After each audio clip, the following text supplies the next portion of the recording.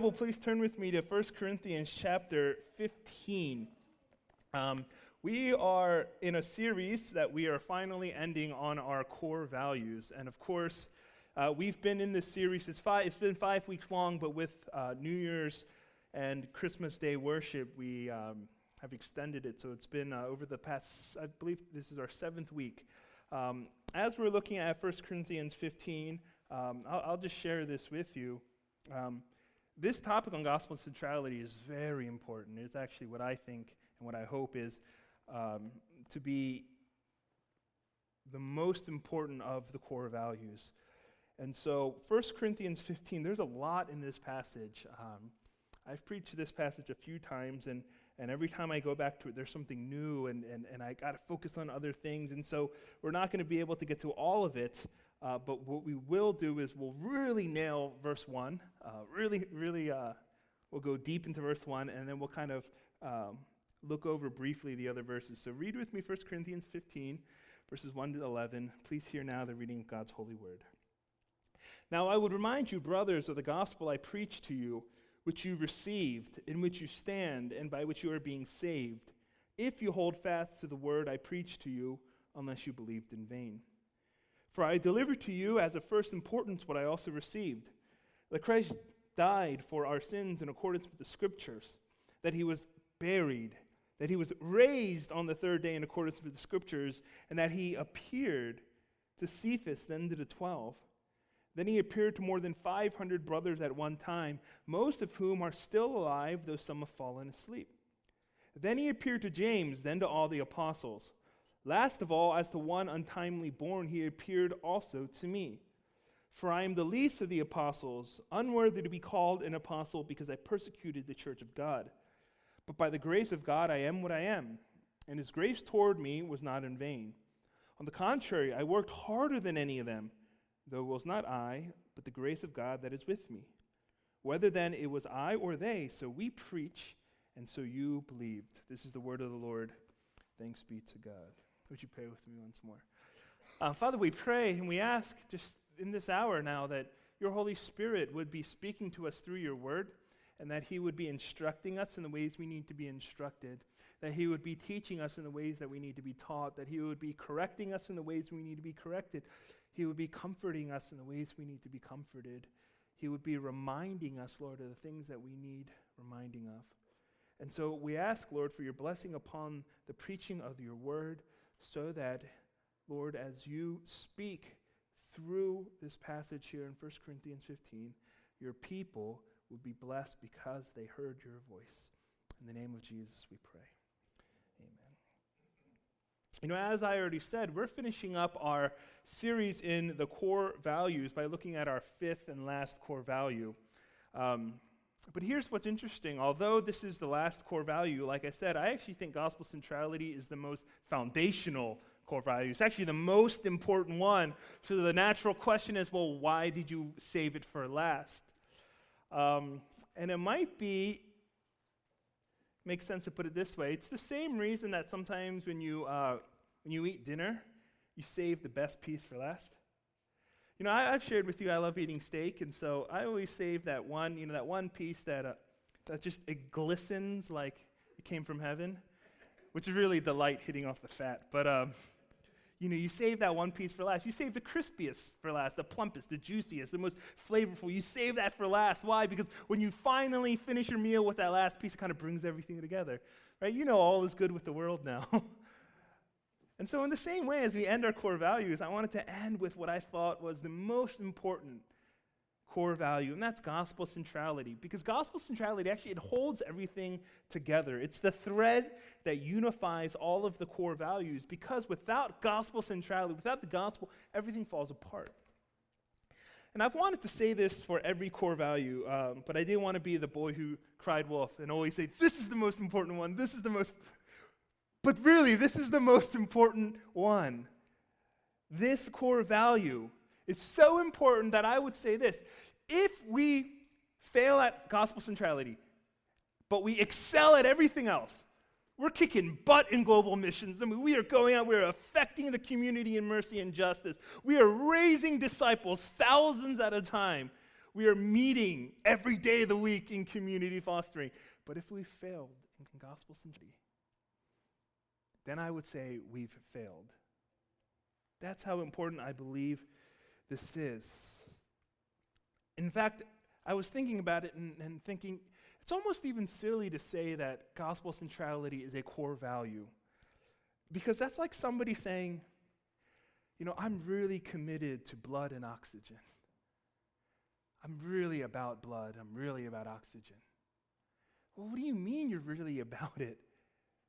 You're not about it. The only way that you move and have your being is because you have blood and oxygen. And in the same way, the gospel needs to be the blood running through this church's veins, and the gospel needs to be oxygen that fills this church's lungs. That's how central the gospel needs to be, and so I really want to get that point across.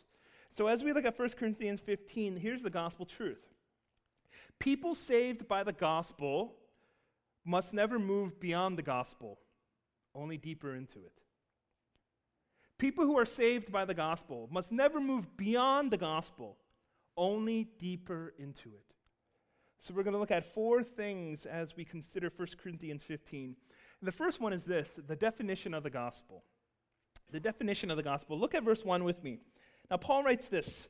Now, I would remind you, brothers, of the gospel I preached to you, which you received, in which you stand. Now, what does gospel mean? And now, most people understand the gospel to be a genre of the Bible, the first 5 books, Matthew, Mark, Luke, and John. Those are the gospels. Well, that's not what Paul means here in this context. The word that we translate gospel is actually the Greek word evangelion, where evangelize comes from. The word evangelion means announcement, or it means news. And so when Paul is preaching to the Corinthians, he's reminding them what he's preaching to them is an announcement. It is a news of a historical, objective report of something that has happened. And this is really important for us to know. The New Testament writers didn't make up the word gospel. They didn't make up the word evangelion. That was already a word that existed in the Greek vocabulary.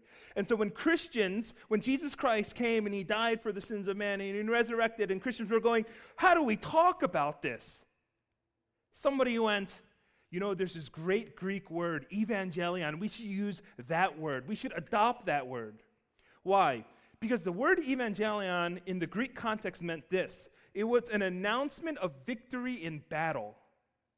An announcement of victory in battle. So, 2 armies would go and they would fight. And when one nation won, the messenger would leave the battlefield in haste, and he would bring back an evangelion. He would bring back good news that their army had won. And because of that, everyone would celebrate. It would be great news. And so, what the New Testament writers did is they borrowed this word, evangelion, because they looked at what Jesus Christ came to do, and they said, this word perfectly captures what Jesus Christ came to do. Jesus came, and he waged war against Satan. He waged war against sin. He waged war against death, and through his own sacrificial death and through his victorious resurrection, he won the battle. And because he won the battle, all prisoners to sin and to guilt and to condemnation are set free. And so now, these messengers are to take that victory of that message of victory, that announcement of a battle won, and they need to go announce it to the ends of the earth. So we need to understand that's the definition of gospel, evangelion. It's announcement. And the reason that I wanted to start here is because I think so many times people misunderstand Christianity. They misunderstand the gospel and they begin to twist it from announcement to advice. We end up thinking Christianity is not the announcement of what God has done for us in Jesus, but we end up taking Christianity and thinking it's advice about how to live a better life, about how to get into heaven, about how to please God through our moral efforts and our achievements. And so what we end up doing is when we turn the gospel from announcement into advice, we really rob it of all its power, of all its joy. Now, here's my favorite illustration about illustrating this point. Imagine that you're an American soldier, and it's World War II, and you've been taken prisoner in Germany, And as you're in the prison, the days turn into weeks, turn into months, and you're cold, you're starving, you're being beaten, you're utterly hopeless, but somehow a small radio gets smuggled into your camp. And so when all the guards leave, you're going through the different frequencies and you come across an American news broadcast and you leap for joy. And the message you hear says, this: to all captured American soldiers, do not despair. We have a hopeful update for you. Military strategists from all over the U.S. have been studying the layout of German imprisonment camps. We've discovered that escape is possible. First, you need to assemble a team of at least 8 healthy and able-bodied soldiers. Second, you need to acquire for yourself a 2-way radio transmitter and then transmit your coordinates to us. Then you need to overcome the guards, you need to steal their firearms, you need to outrun their search party, you need to cross the German border, and if you do that, you can be saved.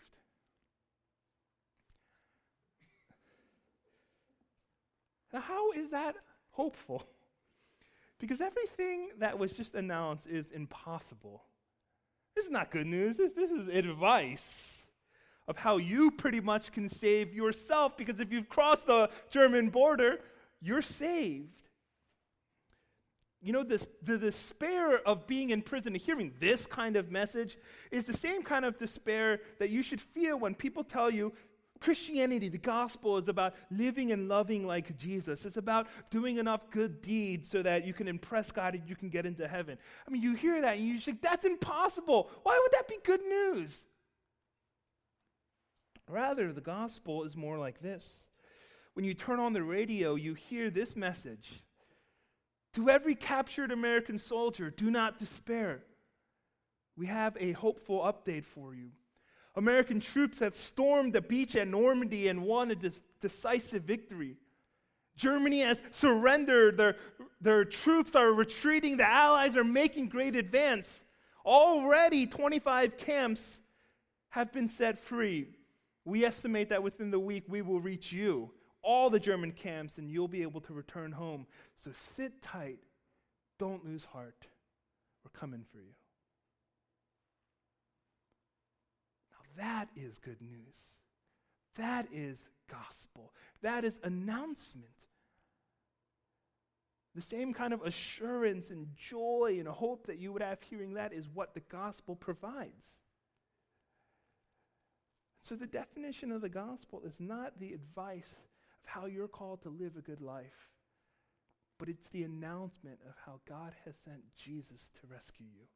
So that's the first point, the definition of the gospel. Second is this: reminders of the gospel. Look again with me at verse 1. Paul writes, "Now I would remind you, brothers, of the gospel I preached to you." Now, Paul is writing to the Corinthian church. They're already Christians. They're already believers. He's already been there, preached the gospel. But he comes back and he says, I'm reminding you again of what I preached. I'm reminding you again of the Gospels. Because just as the Corinthian believers needed to be reminded, we need to be reminded of the gospel.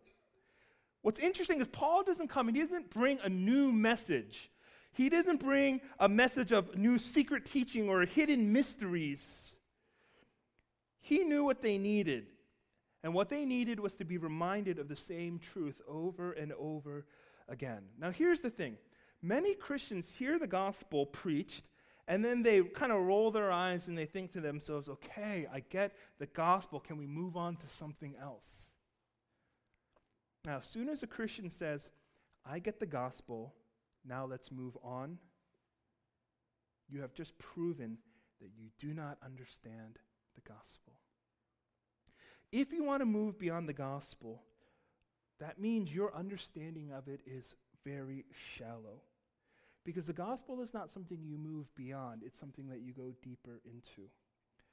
I was reading a book this past week, and this great illustration, and this great quotation came up. It's by Jared Wilson, and he says this: I have heard it said that the gospel is shallow enough that it's safe for a toddler to swim in, yet deep enough to drown an elephant. We might also think of it this way. We teach our little ones how to read by teaching them their ABCs. From there, they may move on to the basic principles of phonics. ABCs and phonics are scaled for little children to grasp the English language. But some people get advanced degrees in linguistics. Same category, different levels. The gospel is like that. The ABCs of the gospel work very well for people at all levels of their faith. And what that means is this, that no matter how many times you've heard it, no matter how good of a grasp that you think you have on it, you still need to hear it week after week, day after day, hour after hour. In fact, I would say this, real growth and maturity in Christ during the gospel looks like this. A person never stops talking about the gospel. He doesn't move on. He doesn't think it's like the kiddie pool where he stands in it and it reaches his ankles. He understands that if he plunges into it, it is as deep as that an elephant could be drowned. A person who understands the gospel understands that there are treasures in it yet to be seen. And I'm belaboring this point. I'm emphasizing it over and over again because I really want us not only to understand the depths of the gospel, I really want us to be in a position where we understand how little we understand about the gospel. That doesn't mean you don't have saving knowledge of it. I believe that if you know enough of the gospel, you will be saved. But I want us to be in a position of humility where we admit that the very fact that we get tired of gospel preaching means that we don't yet have a grasp on his riches. The very fact that our relationship with Jesus isn't overflowing with joy, right? The fact that we can sit here and we can worship songs without tears streaming from our eyes means that there's still so much more to grasp. You know, the Christian's relationship with the gospel is not like a race. It's not like running a race where it's about running far and running fast and reaching a finish line. That's not what the gospel is about. It's not about, okay, I've got this. Now, in the Christian life, I need to keep going. I need to progress forward. That's not what it's about. The Christian's relationship to the gospel is like mining. The objective is to dig deeper and deeper into the gospel because there are gold and diamonds to be unearthed. There are new beauties, there are new excellencies to discover about Jesus and what he's done for us. For you to grow in your Christian life, you need gospel reminders because, listen, the gospel never changes, but you do. Therefore, applying the gospel to yourself is always a new endeavor. The results are never the same. Because you are not the same person that you were when you first believed. When you first believed the gospel, it meant something to you. But since then, you've changed. And because you've changed, what the gospel means and how it applies to your life will be different. You're not the same person you were 10, 5, 1 year ago. Which means that the way the gospel applies to your life, it never has an end. There are actually unlimited possibilities because every time you go back to it, you are a different person. So the gospel ministers to you in new and different ways. And so my question is, how can you say, let's move on to something else when you've not even scratched the surface? And there are depths yet to be plunged in the gospel. And so for our church, we desperately need weekly reminders. That's what coming to church is all about. If you look at our order of worship, what is all of this God's majesty, God's mercy, God's members, God's message, God's mission? What is all that about? That's not just a cute way of ordering our worship. This is meant to tell us the gospel story. God invites us, and we're sinners, so God gives us mercy. Not only does he give us mercy, but he brings us into his family as members. Then he speaks to us in his message, and then he sends us out in his mission. When we come to church on Sunday, you know what we're doing? We are rehearsing the gospel story. We are, from the beginning of worship to the end of worship, rehearsing, reminding ourselves of the gospel story. Why do we confess our sins? Because we are reminding ourselves that we are broken people. Why are we confessing our faith? Because we need to be reminded and remind ourselves of what we believe in. Why do we sing songs? We need to remind ourselves of the wonderful truths of who God is and what he's done. And I'm just take a side note on this. This is why our songs need to be gospel-centered. They need to be rich in truth and scripture, not fluffy in content with words that don't really say anything. I'm sick of repetitive lines that say nothing and nothing, because at the end of it, I'm not blessed. I'm only left without breath. Our praise songs, listen to this, our praise songs should be able to teach us the gospel. Have you ever thought about that? You should be able to pick up a good praise song, read it, and go, I know what the gospel is. Here's the second benefit of that. It's hard to memorize the Bible, isn't it, for everyone who's trying to memorize 2 Timothy 3:16 and 17, right? But I guarantee if you put that verse into a song, you would know it in 5 minutes. And so our songs need to remind us of the gospel. Actually, if you look at the order of worship, I don't know if you've noticed it, but sermon was taken out. For the past, 3 months now, it's been gospel message. Why? Because what is this time in the service? It's a reminder of the gospel. We need it. But it's not just about you. Here's another reason why I think all of you should feel very convicted to come into church every Sunday. It's not only because you need the reminders of the gospel, but it's because the people around you need the reminders of the gospel. They need you to sing so loud that they are hearing the gospel. They need you to confess your faith so loud that they're being reminded of the gospel. They need you to go to community groups so that you can stir one another up with the gospel. We need you to come to service so we can pray for one another with gospel truths. You see, it's actually just selfish to think, I only need to go to church because I need to be reminded of these things. But how about you need to come to church because God is going to use you to remind somebody else? And that's how community fostering begins to happen. Gospel centrality in the church means that we speak and we sing and we pray the gospel week after week, because every time we walk in here, we are victims of gospel amnesia, aren't we? We've forgotten the gospel. We've forgotten the good news. And so we need to come week after week to be reminded of the truth. That leads to our third point, the centrality of the gospel. Now we're still on verse 1. Now I would remind you, brothers, of the gospel I preached to you, which you received, in which you stand. And then verse 2, and by which you are being saved if you hold fast to the word I preached to you, unless you believed in vain. Now, Paul could have said this. Paul could have said, I preached to you the gospel and you received it. And he could have ended it there. I preached, you received, done deal. But the gospel is more than just to be received. Paul uses this expression, stand in the gospel. It means you need to be firm in the gospel. Your feet need to be planted, rooted in the gospel. It needs to be the foundation, the grounds, the central piece to your life. Psalm 1 gives us this imagery like a tree that's planted by streams of water. And because of that, it bears fruit and its leaves never wither. And the same applies for a believer planted in the gospel. Being planted in the gospel, the fruit of the Spirit abounds in your life. Generosity and mercy and love and patience and compassion and forgiveness should emanate. It should flow out because we are standing in the living streams of God's goodness and God's grace and God's gospel.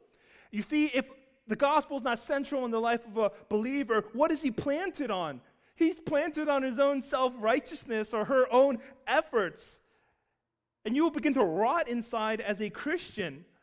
A Christian who is not centered on the gospel will become nasty to one another. Why? Because they are so self-righteous. Their self-righteous odor will turn people off. They'll be full of judgment and criticism.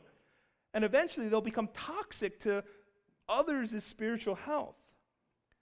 In the church, if we lose the centrality of the gospel, then you know what we'll become? We'll become, people with a critical spirit and an impatient heart and an intolerant attitude. We will lose all compassion. When people come in and they're broken and they've failed and they're repenting, we won't receive them. We'll judge them. We'll heap shame and guilt upon them for not being perfect. We'll refuse to give them grace that we have received so abundantly. But Paul says, no, we must stand in the gospel. We must hold fast to it.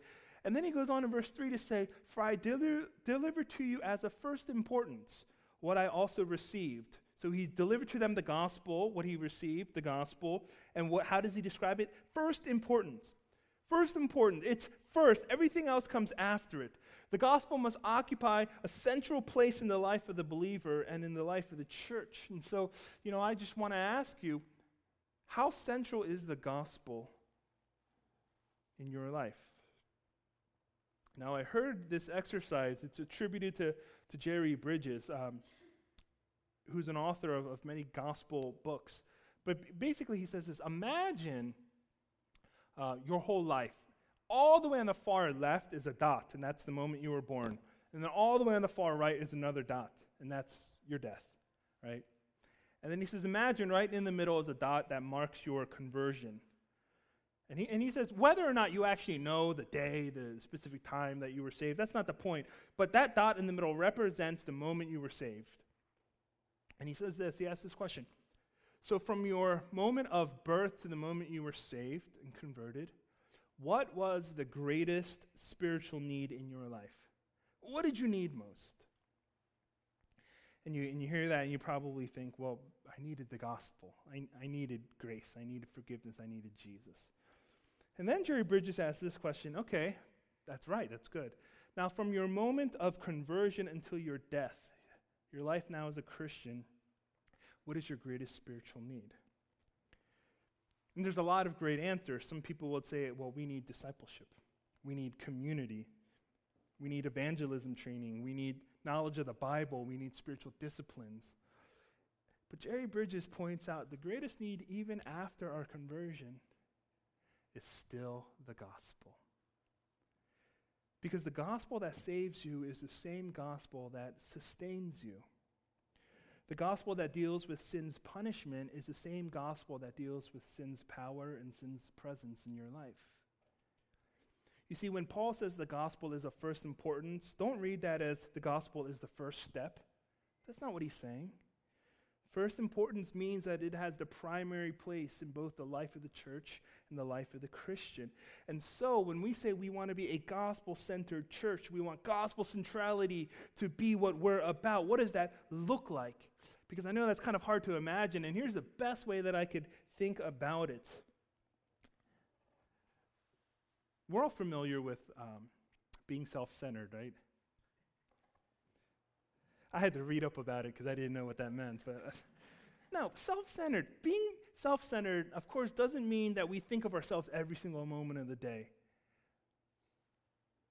But it does mean that self-interest informs all of our thoughts that we think and all of the decisions we make.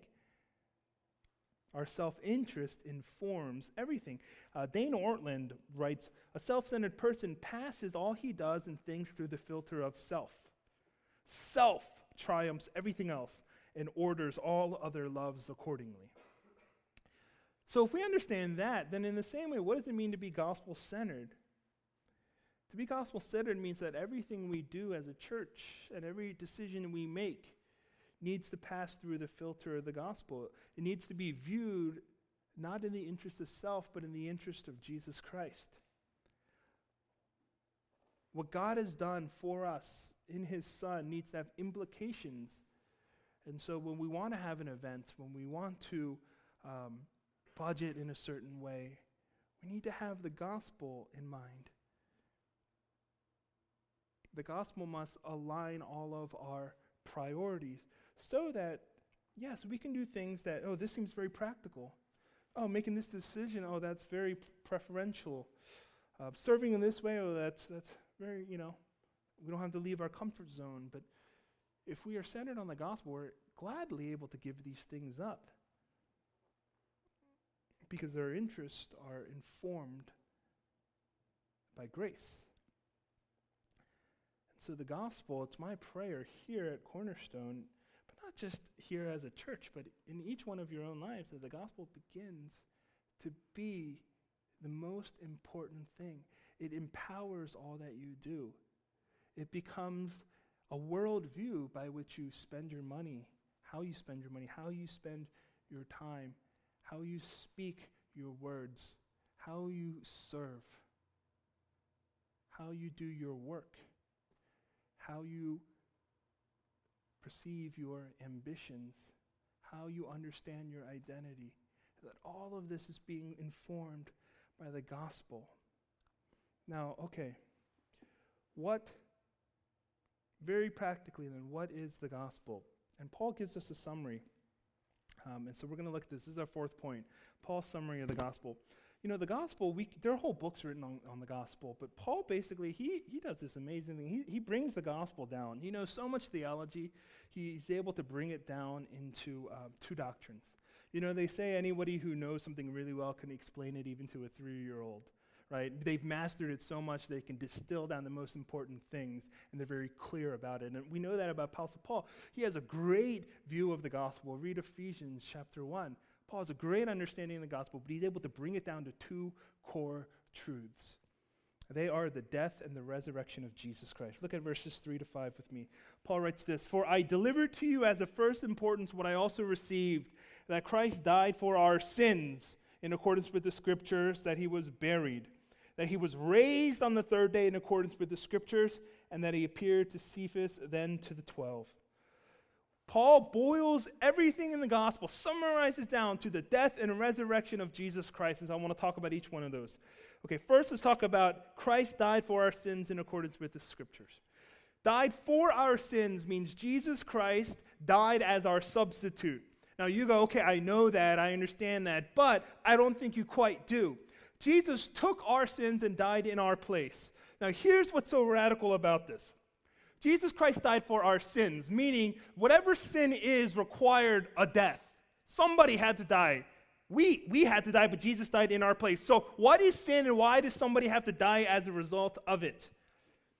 And if I ask you what is sin, you'll probably say something like, it's breaking God's law. We all understand it that way. But actually, sin is much deeper than merely breaking God's law. Sin, really, the chief nature of sin is our attempt and our desire to be God. We not only want to be a God, we want to be God. We want to take his place, right? Think about the motive for your sins. We want to substitute ourselves in his place. We want his glory. We want his control. We want him to serve us. We want him to do our will. And this observation, it's not mine, it comes from John Stott, but he points out that the heart of man's problem is his desire to exchange places with God. He wants to be God. And so this is not merely breaking the king's law, but it's actually trying to steal the king's throne. Right? He's trying to wear the king's crown. He's trying to sleep in the king's bedroom.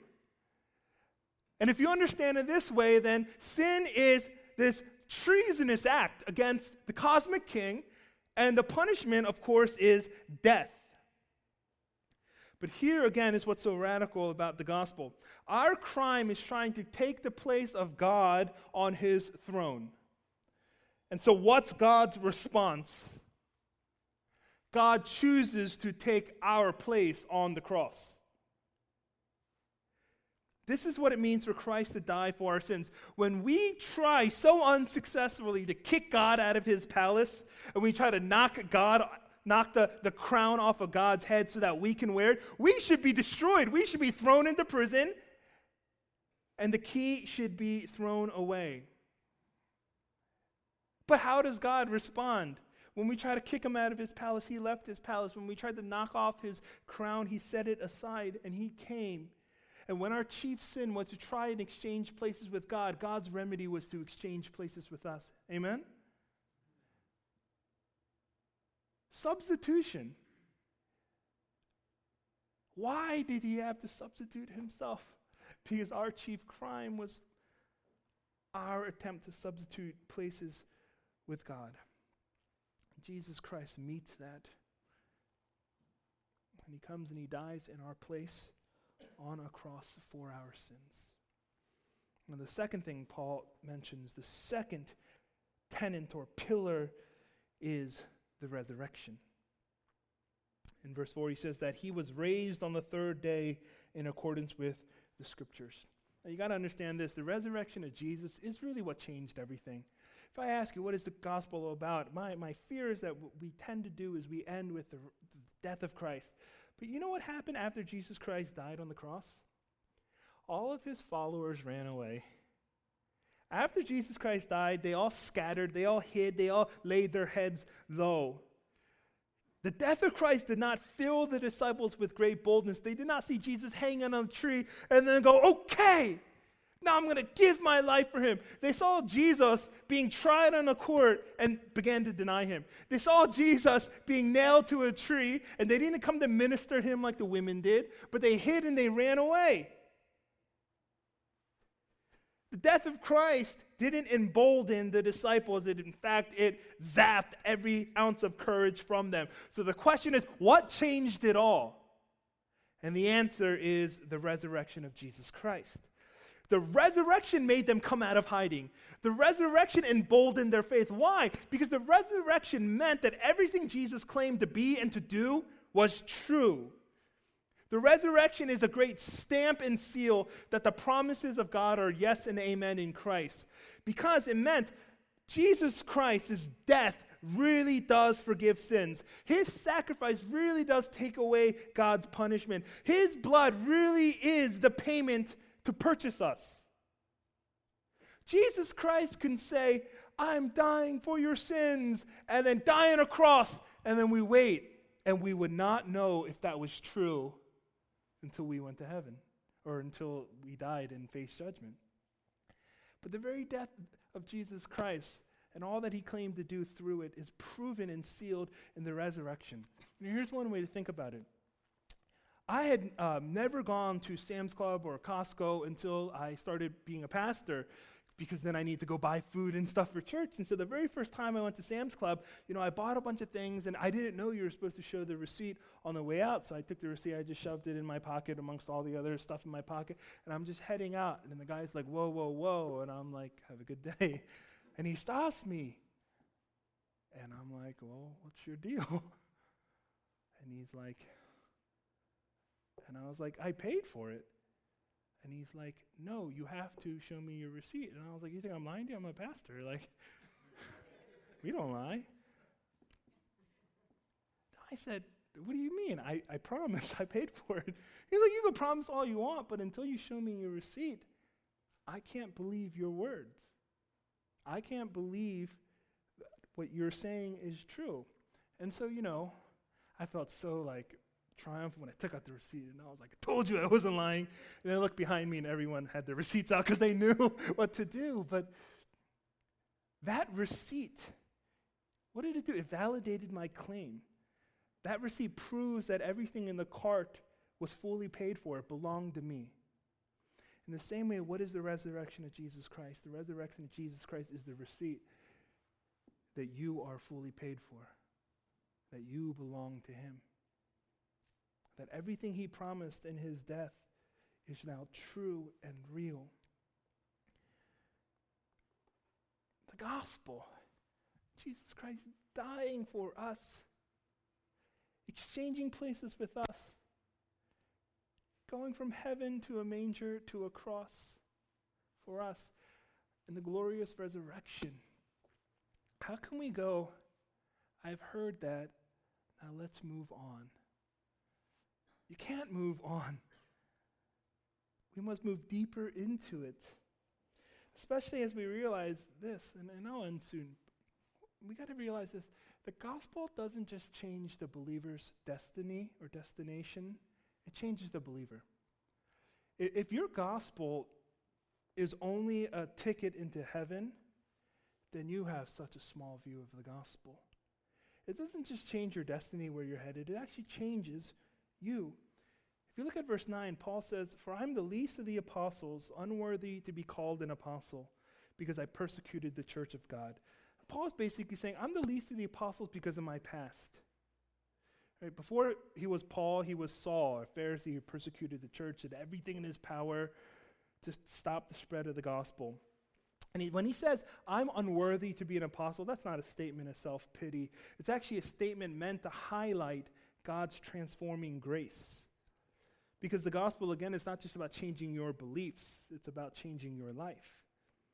So when Paul experienced the gospel, it didn't just save him, it transformed him, which is why in verse 10 he's able to say, although I persecuted the church, but by the grace of God I am what I am, and his grace toward me was not in vain. What Paul is saying was, I used to live this way, and then when I met Christ, my life changed. There was nothing in my life that was left unchanged by the gospel. It wasn't just my future that was changed.